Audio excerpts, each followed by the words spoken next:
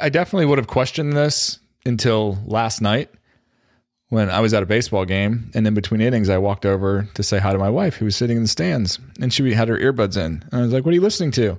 And she's like, "One of my podcasts." I said, "Oh, is it the one do we host it?" And she goes, "No, I listen to all my podcasts on Patreon." I was like, "Do you pay for them?" She's like, "Oh yeah." To be clear, Kevin is a coach of the baseball team, right? So that's why you are not sitting with your wife. I like that's true. Yeah, I kind of pieced that together. I'm like, wait, you saw your wife in the stands of a baseball game that you were also at? Hey guys, welcome back to another episode of Buzzcast. We're so happy to have you here. We got the usual suspects. We all are going by aliases today in our Squadcast window. So we are graced with the presences of Mark Maron, Joe Rogan, and Ira Glass. Say hello, everybody. I think us trying to impersonate their voices is going to be a big mistake. So I think I'm just going to pass on that. We're a non-explicit podcast, so I have to change my alias. Well, I got Ira Glass. I think I won out on this grouping. Fine. Yeah, I'm supposed to be visibly frustrated at all times. That's my role as Mark Maron. Well, and we need to hear you smoking in the background. It's just been one of those days. But we have a lot to get to in this episode, so let's go ahead and jump right into it. Let me know if you've heard this one before. There is a new company promising to help podcasters make money. Ooh, nice. Who's that? Okay, tell me more. So there's a new, it's actually not a new company, but a pivot from an existing company to this new app called Pod Hero, which is trying to, at least on the surface, seem like it's bridging the gap between Luminary, which is an app that's trying to be the Netflix of podcasts, where you pay for a subscription, you get exclusive content, trying to bridge the gap between that and Patreon, where it's like purely listener supported, but you have to do a lot of extra work to make that happen. So they walk through their approach in a Medium article that I'll link in the show notes, but it raises the question yet again, podcasters trying to either supplement the costs of putting their podcast together or trying to make a little side hustle out of it. What's the best way to do that? And is asking your podcast listeners to directly support your podcast content a viable option? Yeah, one of the things that we read in prep for this was Variety had an article about, the Pod Hero stuff. And one of the things that was super interesting to me was they actually have you actually paid for a podcast at some point? They did there's a YouGov study, and 17% of people said they've actually paid. So that seemed kind of high. 17% of people who listen to podcasts have paid. Well, and that number was even higher for daily podcast listeners. It was something like 37%. Oh, wow. Yeah, I didn't see that part. Yeah, I definitely would have questioned this until last night when I was at a baseball game, and in between innings, I walked over to say hi to my wife who was sitting in the stands, and she had her earbuds in. And I was like, "What are you listening to?" And she's like, "One of my podcasts." I said, "Oh, is it the one do we host it?" And she goes, "No, I listen to all my podcasts on Patreon." I was like, "Do you pay for them?" She's like, "Oh yeah." And I had no idea that this was part of our family budget. But evidently, we're supporting a lot of podcasters on their Patreon. To be clear, Kevin is a coach of the baseball team, right? So that's why you are not sitting with your wife. That's true, yeah. I kind of pieced that together. I'm like, wait, you saw your wife in the stands of a baseball game that you were also at? I'm an assistant coach. I was walking over to coach first base, and I saw her listening to something.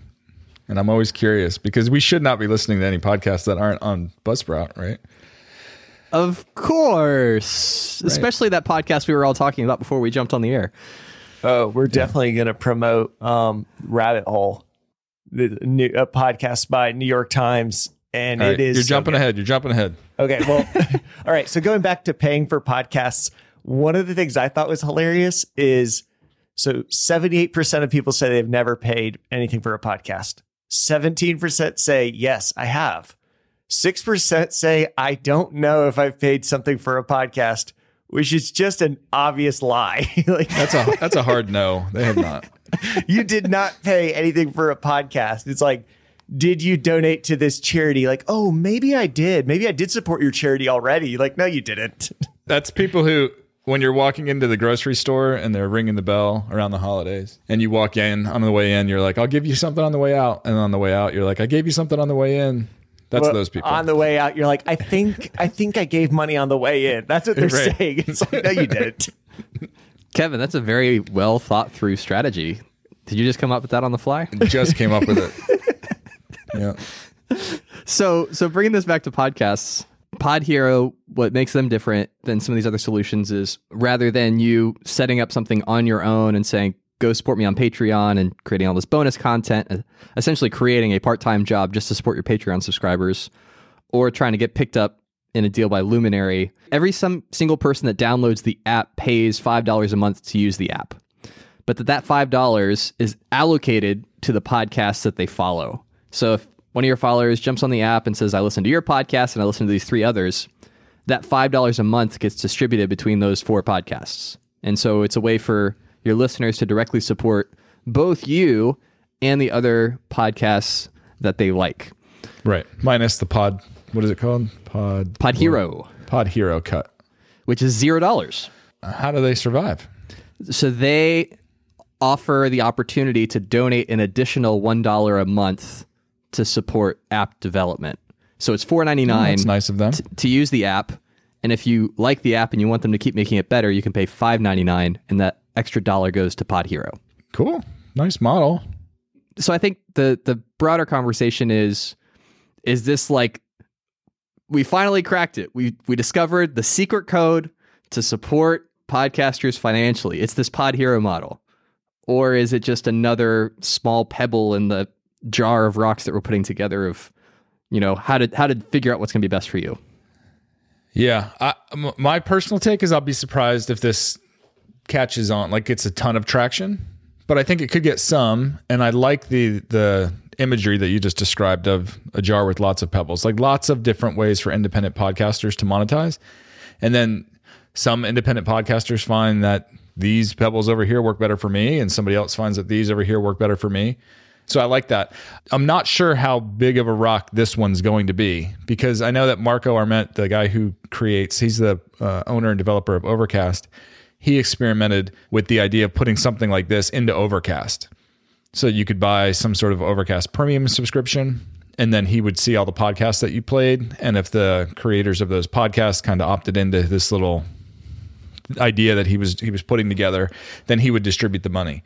But then he has a lot of podcaster friends, and he spoke with all of them, and they were all kind of like, well, I want people to listen to my podcasts on Overcast or Apple Podcast, wherever they want to listen. I want them to listen. I don't want to kind of force them all to go to one place. And I would feel compelled to do that if I was in this world, because I would want the benefit of getting paid for those listens. And so at the end of the day, Marco was like, yeah, none of the podcasters that I spoke to were super hot to trot on the idea, so he hasn't built it yet. And this kind of feels like that. Do you guys remember the Brave web browser? Yeah. Still around. Yeah. Well, Brave, the whole idea was, it was actually, I'm pretty sure it's a crypto project, but it was supposed to be a browser that, based on where you went on the web, for every, certain amount of reads, it actually was I think it blocked all ads, and it put in its own ads. And then it would like distribute that money among all of the people that actually have the articles. So it was a little bit scammy in that way. But the idea was that they were actually going to like distribute money via cryptocurrency to people who created content online. And there was definitely, maybe in like 2017, some hype about it, and people thought it might take off, though it has not, to my knowledge, really done anything. And this kind of feels similar to the idea of, hey, we'll get people to pay into us, and then we will distribute the money to everybody.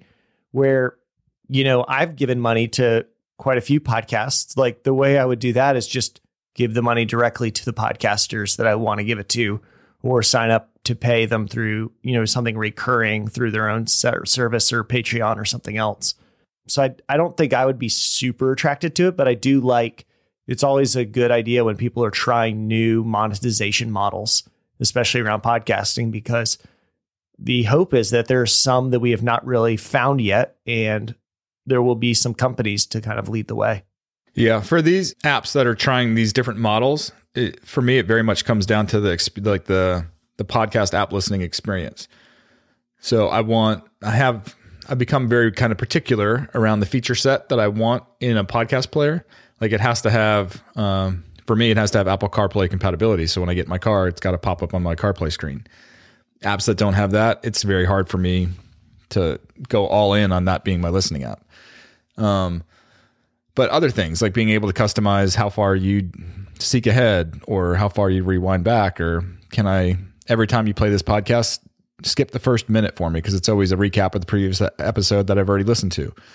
And so the app that I use has those features built into it. And anytime there's a new one that comes out like this might sound great. Like I would love to support the podcast that I listen to. I'd love them to get a piece of the $5 that I pay. But if I load it up and then I get in my car and it doesn't have a CarPlay, functionality, then the chances of me actually sticking with that long-term are pretty low. And so it's a tough market to get into because you have to build a full featured, excellent podcast player first that competes with all the other podcast players.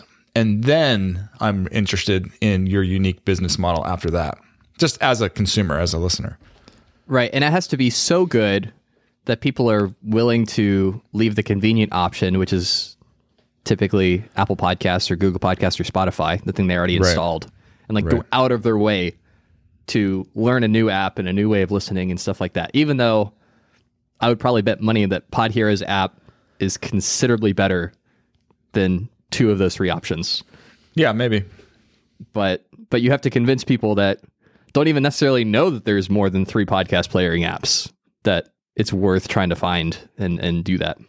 Yeah, but then you would have to, not only just that, you've got to also want for $5, you're also paying $5 a month to use that app.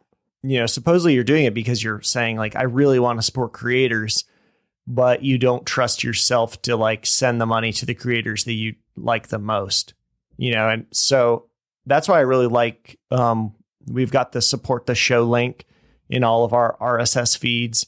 And I know Overcast supports that and a few other players now support it. I really like that because then it actually provides a way for anyone, even if it's a normal, just a standard podcast, to start getting direct donations from listeners so that when people are saying like, I want to give $5 to the podcast that I love, they can give it to you. In the last 24 hours, there's been a couple big-ish announcements in the podcasting space. One, SiriusXM has acquired a podcast host and looks like they're going to be getting into the podcasting space. And then at the same time, Kim Kardashian just signed a big deal, I assume a big deal, with Spotify to launch her own podcast. And I think it's kind of interesting to kind of take these two together and just talk about some of the moves and consolidation we're seeing in the podcasting ecosystem. Yeah, especially after we talked about the Joe Rogan deal a couple episodes ago. The last episode, we talked about the Amazon podcast rumors. And we're just seeing this kind of acceleration of acquisitions, right? This acceleration of outside companies wanting to buy their way in. It's very reminiscent of like when self-driving car tech was kind of new and these car companies were spending like $1 billion to buy a company that had 7 employees and was like 6 months old, right? Or Facebook acquiring Instagram when it was less than a year old to try and accelerate their path into that kind of social media platform. It feels a bit like that. It feels a bit like these big dogs are chomping at the bit to get pieces of the podcasting space to try and get in and start competing before it's like one person or one company has gotten too much of the pie to really do anything else. Yeah, and SiriusXM, this isn't their first push into the podcasting space. They own AdsWiz and they own Pandora, right? Mm-hmm. So both of those, they've been around. They're just kind of expanding their footprint and their offerings and how much, like their suite of services they're going to be able to offer. So they wanted to be able to start hosting shows. They found a small podcast host. They bought them, and now they've kind of have the entire suite of tools. I didn't actually make the connection between Pandora and Sirius, so that's interesting that you said that, Kev. But my read on it is this Joe Rogan deal. I don't know. I mean, I don't know how much this has actually been affected. Obviously, these talks would have had to have been in place for months before. But there is a bit of me that kind of wonders if some of these deals kind of happened a little bit faster because of Joe Rogan moving to Spotify. Kind of came out of the blue, shot Spotify's stock price up, and got everyone kind of opening their eyes to maybe Spotify actually could pull this whole ecosystem together into their own house. And so it makes me think like then, it was like right after that we heard Amazon rumors. It was right after that we heard now this deal, SiriusXM seems to be taking podcasting more seriously. And then the next day, Spotify's like, oh yeah, and we've got another deal. So not only do we have a deal to do podcasts with the Obamas, we have a deal with Joe Rogan. We've acquired Gimlet, and we've acquired The Ringer. We've also got one of the biggest celebrities in American culture now joining and starting her own podcast. Yeah, it's shocking how fast and how well their strategy is being executed. Like, everyone's heard me criticize, like, well, I've got a lot of concerns about what they're doing and the amount of power that they're acquiring, but you can't, like, it's hard pressed for me anyway to criticize how well they're executing on what seems to be a really smart strategy. So if you're a Spotify shareholder, congratulations.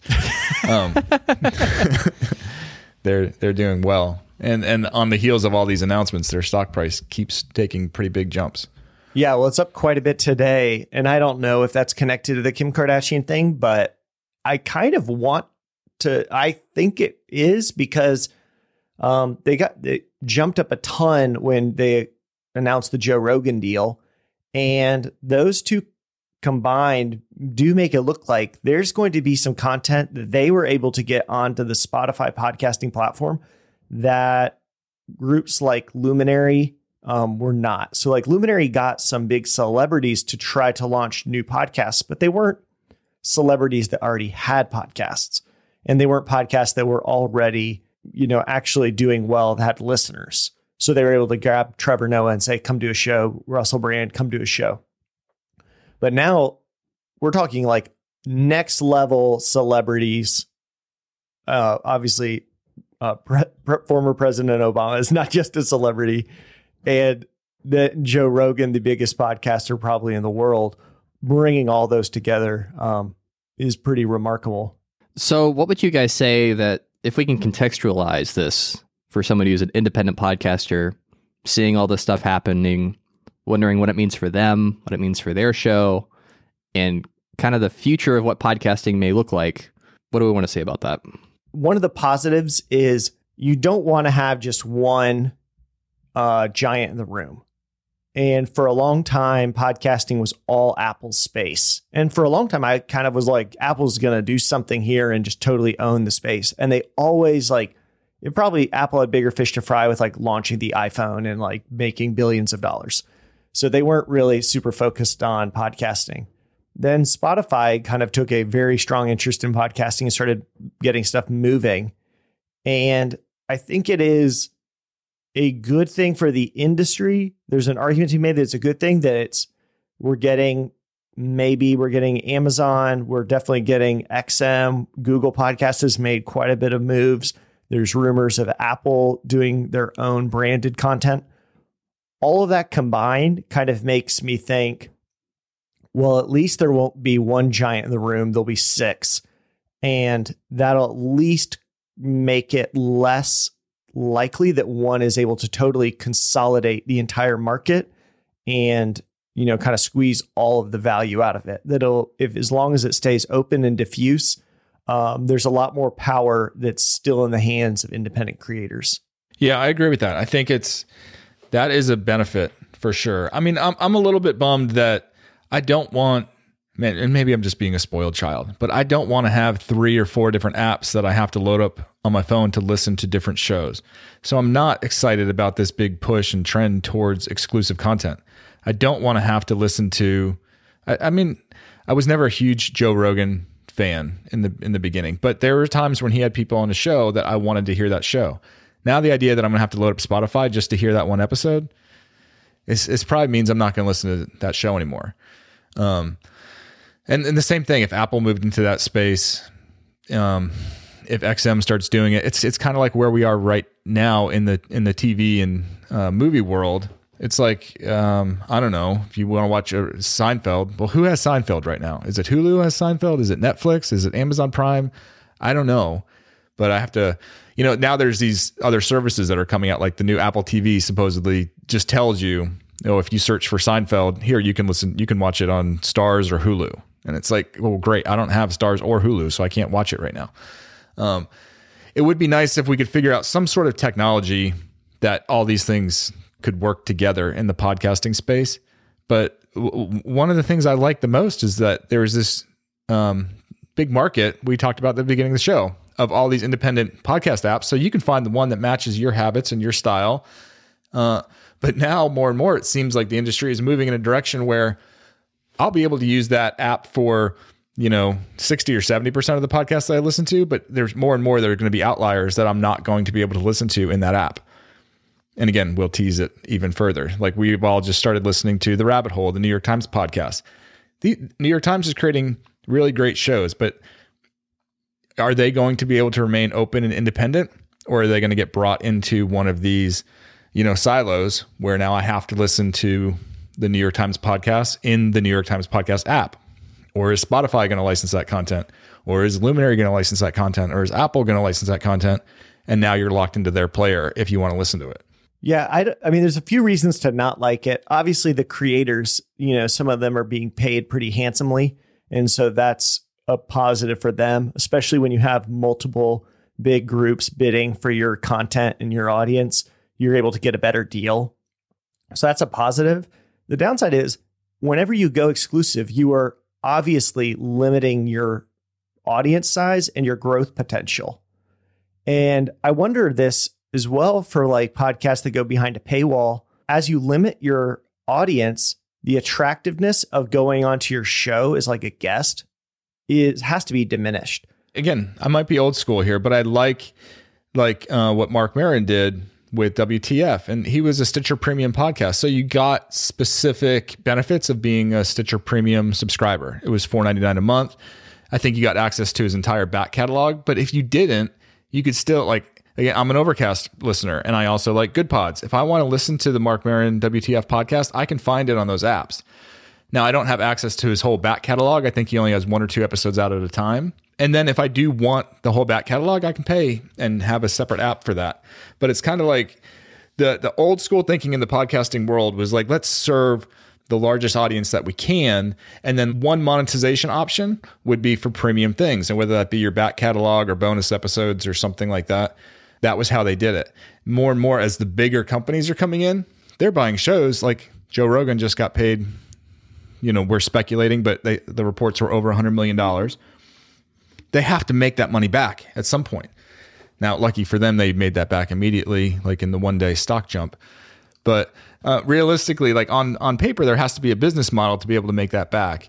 And it's a lot harder to make that back just by trying to sell access to bonus episodes or a back catalog than it is making the entire show exclusive and saying you have to install the Spotify app, and then once they have you in that loop, now they're going to upsell you on Spotify Premium.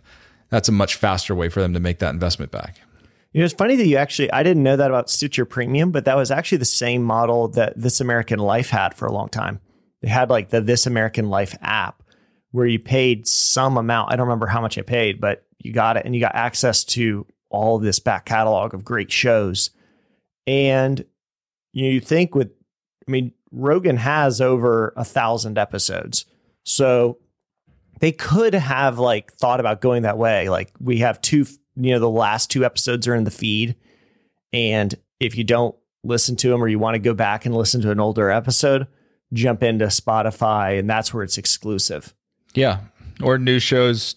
One of the things Reply All is doing now, I think their new shows are dropping for the first week exclusive on Spotify, but then they're going into their standard feed for everybody, which is fine for me because I'm not a Spotify guy. But I do like Reply All. So I'm just a week behind, and I'll pay that price. That's fine to not have to install Spotify on my phone.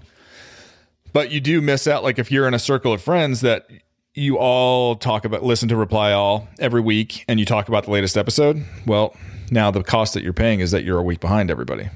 And so sooner or later you might break down. But I love the freedom that model brings. It's like if you want to support the show in this way or support the app in this way, you can. You still have access to the content other ways. If you don't, maybe there are some additional ads or something in the feed version versus the premium version. They're all interesting. They're all different. My least favorite of all of these is completely locking it all up into one provider and one app and one experience. That's my least favorite. Yeah. I think it'd be kind of helpful to bring this back a little bit for people to understand this isn't just complaints about like, now I'm going to have to install 2 to 3 apps on my phone. Like, it's not just, like, I don't know, app petulance or something where we're just like, I'm tired of this. It's also like the more that we do this, the more it is these big groups trying to say we want to have complete control over the podcast ecosystem. And I feel like there's a couple things that have happened in the last week where we've seen exactly what we've kind of preached for a year. There bad things happen when a single tech company has complete control, monopolistic control over a platform. So we kind of want to go into that to kind of talk about what's a little bit at stake right here. Yeah, it's a good transition.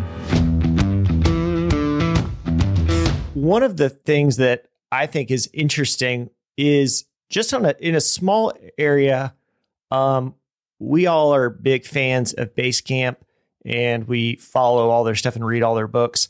And they also launched an email service this week called Hey. And it was just like, it's an app. It organizes your email differently.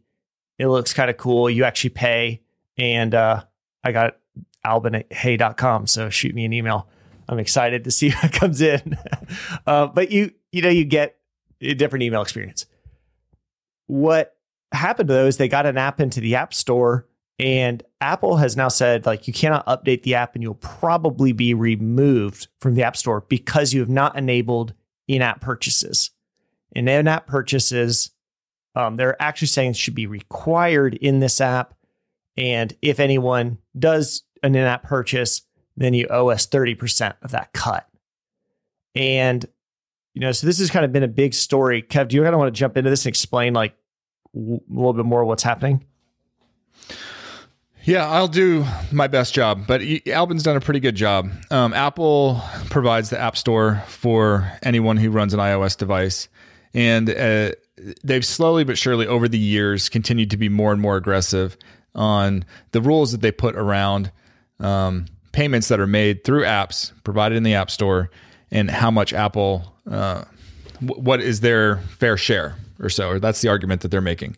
And so it started off with pretty much nothing, like you didn't have to pay them anything. And then as they've built better and better tools to be able to collect in-app purchases and Apple Pay and all this other kind of stuff, they've demanded more and more that app builders build or utilize these APIs to build the functionality into their apps. And then if you utilize it, then Apple gets a cut. The Basecamp story is that Basecamp has had apps in the App Store for a long time, and they've just never given people the ability to make a purchase. And therefore they never have to pay Apple their 30% because they try to keep their prices as low as they can for their customers. Right. And so if you have to charge your customers or if you're going to give 30% of your revenue to Apple, then you're going to have to charge your customers more, which they don't want to do. Amazon does the same thing. If you've ever used Amazon Prime Video, I think is the name of the app. If you go into Amazon Prime Video and you find a movie that you want to rent on your iPhone, you can't actually rent it through the app. You have to close the app. You can open up a web browser and you can go to Amazon. You can log in. You can rent the movie there and add it to your queue. And then you can go back into your app and then it'll be available to watch. But that's a hoop you have to jump through because of the policies that are in that Apple has made in their store. And so Amazon's saying, hey, the going price to rent a movie is $3.99. We've got to pay so much to the movie studio and everybody else that we can't afford to pay you 30%, or we're going to lose money on the deal or not have enough money to provide this service. And Apple has not backed down off of that. So if you want to rent a movie on your iPhone through Amazon, you have to do this extra step of going to a web browser to do it. And so this kind of highlights what's at stake here because there is no way to get an app onto your iPhone, which is a really large portion of all the phones sold, especially in the United States, but around the world is a really large number of phones. and there's no way to get apps on it except through the App Store. They've always had that restriction. And now they're saying if you're actually selling something and this app helps that service, we want a cut of it. We want you to make it so that we can make money off of your business. And this is the kind of thing that would never fly in anywhere else, especially an area where people had options. It's very much like a mob shakedown. It's like, oh, do you want us to protect your business from unscrupulous characters who may or may not want to harm you and your family? We'll take our collection now. It definitely feels like that. Right. Just to be clear, we are not equating Apple to the mafia. Yeah, I was about to say. But one of the lead developers and co-founders of Basecamp does do that publicly on his Twitter. So if you want to read all about that opinion, you can go to Twitter/DHH and you will see those analogies that Travis just brought to light. It is not the official opinion of Buzzsprout or its subsidiaries. I'm merely quoting a public figure. Right. But it does highlight, like, this is something that would never happen if there were options. And the reason that this is even a possibility, that there's even a shadow of a chance that that small app developers give into it and they give up the 30% is because Apple is so powerful. They have so many phones. And the only way to have an app, which is what everyone expects you to have, the only way to have that is to give up 30% to Apple. And so people give into it. And that's, they accept those terms, but it's only because there's so much pressure put on them and there's no other real option. And this is consistently what happens when someone owns a platform and they have monopolistic control. They do squeeze everybody else so that most of the value rolls to them. So it's not even the indie developer who's getting the value, it's Apple. It's not the YouTube creator, it's YouTube. It's not going to end up being the podcast on Spotify, it will be Spotify. And that's why it is actually valuable to have these open ecosystems where if one group starts abusing their power or just does something you don't like, that people are able to say, yeah, I'm out of here. I'm going to bounce over to the other app and do something and do things differently. And when we kind of commit to one platform, that option disappears. And so that takes us right into the next news article, because the question becomes, well, has this happened in podcasting or could it happen in podcasting? You guys are saying Spotify is getting a lot of power. Could they do this? Well, the largest podcast host in China is a company called Ximalaya. They have a US version of the app called Ximalaya. And they made a move this week to try to do something very much like that. They've since backed off of it because there's been a lot of backlash. But the headline for the article says, hand over your advertiser info or be taken down. Ximalaya shocks podcasters. And so what they did was they sent out an announcement to everyone that was on their platform. And they said, hey, if you're monetizing your platform, if you have sponsors, we need to know everything about that deal. How much they're paying, how much you're making, all that stuff. And I think with the intent of that they are entitled to some of that revenue. Yeah, I think it was if it crossed a certain threshold, then you had to pay them a percentage beyond that. Yeah. And so I don't know exactly, again, we have limited information that's been translated into English for us to be able to read and dig into it. But it does sound like they backed off because some of the biggest creators on the platform have said, this is not happening and we're pulling out. And so in the wake of that fallout, they've backed off of it. But it does sound like they're going to do something. Like they're going to sit down with the creators and figure out, well, how far can we push you, like without you pulling out? And that's probably where they're going to try to land. So this absolutely could happen in podcasting. It is happening in podcasting in China. That system is a little bit different in the way things work over there, and what people are used to is a little bit different than what we're accustomed to in the States. But it's not unreasonable to think that this could be something that Spotify positions themselves to be able to do or have the power to be able to do a few years down the road. There are other podcast hosting companies. I don't want to call any of them out specifically, but if you're on a different host other than Buzzsprout, read the terms of service, because we are aware there are podcast hosts that say in their terms of service that if you make money, if you do brand deals or have sponsorships on your podcast that don't go through our ad department, we're entitled to some of that revenue. Now, just because it's in the terms of service, that doesn't mean that they're actually enforcing it. But I do know that it is in certain companies' terms of services. I've never heard about their customers actually saying that they're coming after them, but it's still there. So it makes you wonder, like, why is it there if you're not going to enforce it? Or are you waiting to get a certain amount of influence or power before you start enforcing it? Well, there's definitely the app with the Apple stuff. As soon as, the Hey team started making a big stink about it, you started seeing a lot of other developers, at least privately. This was Ben Thompson doing reporting, saying like dozens of people are reaching out to him saying, yes, this has been happening to very big apps, to all of us. This has been a shift in Apple's policy and they're really pushing it. And they didn't want to talk about it because they thought it could lead to them getting kicked out of the store or getting some sort of retaliation. And so, the fact that you don't hear about it doesn't mean that it's not happening. It means that the companies are kind of being silenced, that they don't want to say anything because they know, I guess I have to pay the 30% tax or the 15% tax or whatever it ends up being, because I don't want to be the person to get kicked out of the store and have my business ruined. Right. That's the power that iOS and the Apple team has right now over iOS app developers, is that you could have a great business going and then you violate a policy or something. They say your latest app update has been rejected. You need to fix this. If you push back and make a public fight about it, you threaten your entire livelihood, your entire business. Right? As opposed to just saying, I don't love this, but I've got to do it. I've got to give them 15 to 30% of my revenue that gets sold through the store. It's a bummer, but it's either that or nothing. Right?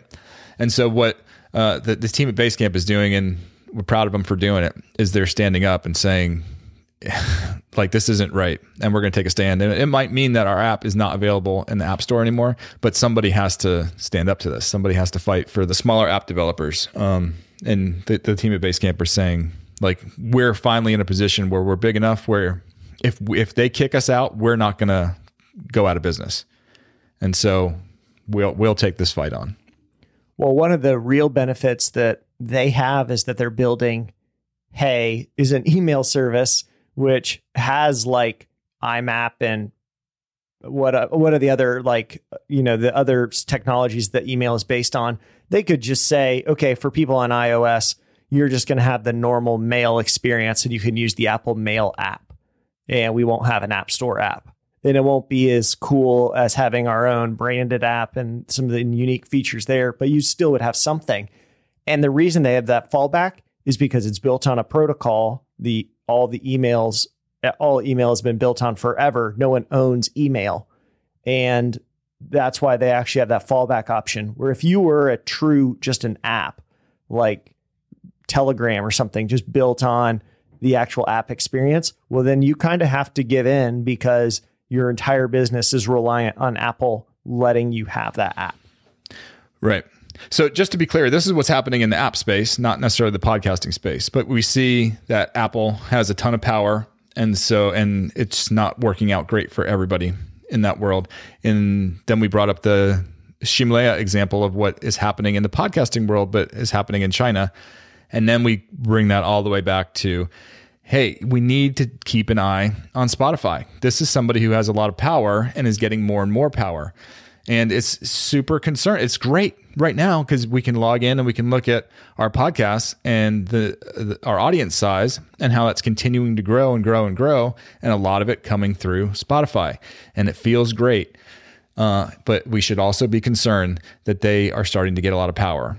And so when Spotify says, hey, we are due 15 to 20% of whatever revenue you're making on your podcast, are we going to be in a position to stand up and fight against that? Or are we going to say, nope, they've got too much power. I can't risk my entire podcast and everything I built around it to stand up and publicly fight against them?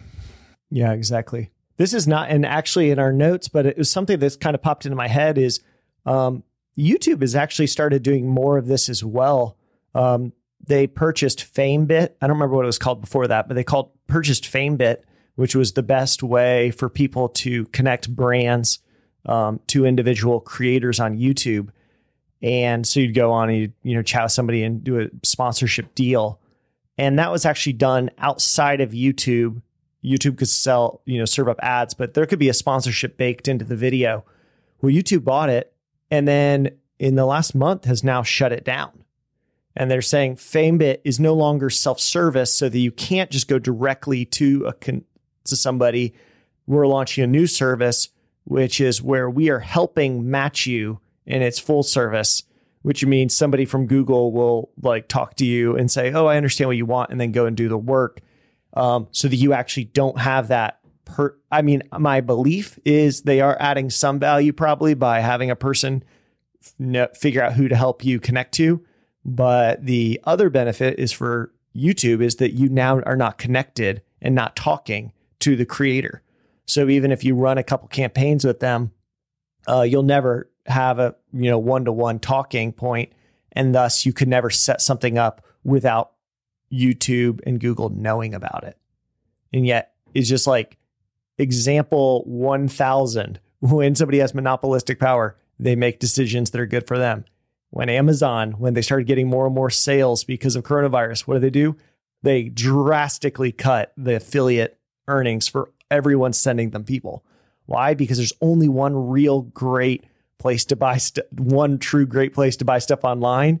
And that's what everyone used for their affiliate revenue. And they didn't diversify. And then they got all their earnings slashed the minute that Amazon said, hey, we don't need you anymore. Yeah.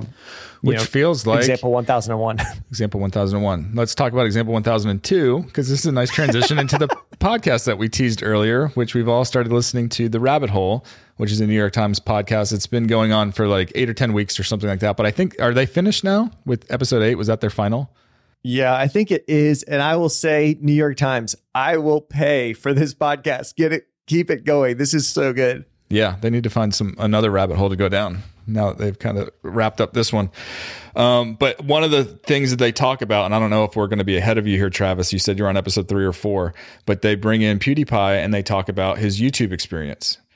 And I don't want to do any spoilers, but let's talk about that a little bit, because PewDiePie got to the point where they were speculating, because he never fully disclosed, but they were speculating he was making around $15 million a year through this YouTube channel that he built. And then YouTube basically shut down his monetization like overnight. Yes, I remember that in the greats, was it the YouTube ad purge, where they said this questionable content, brands don't want to sponsor it anymore. So we have created an internal set of guidelines for what we deem to be monetizable. And if you don't fit into that, you cannot have access to our ad platform anymore.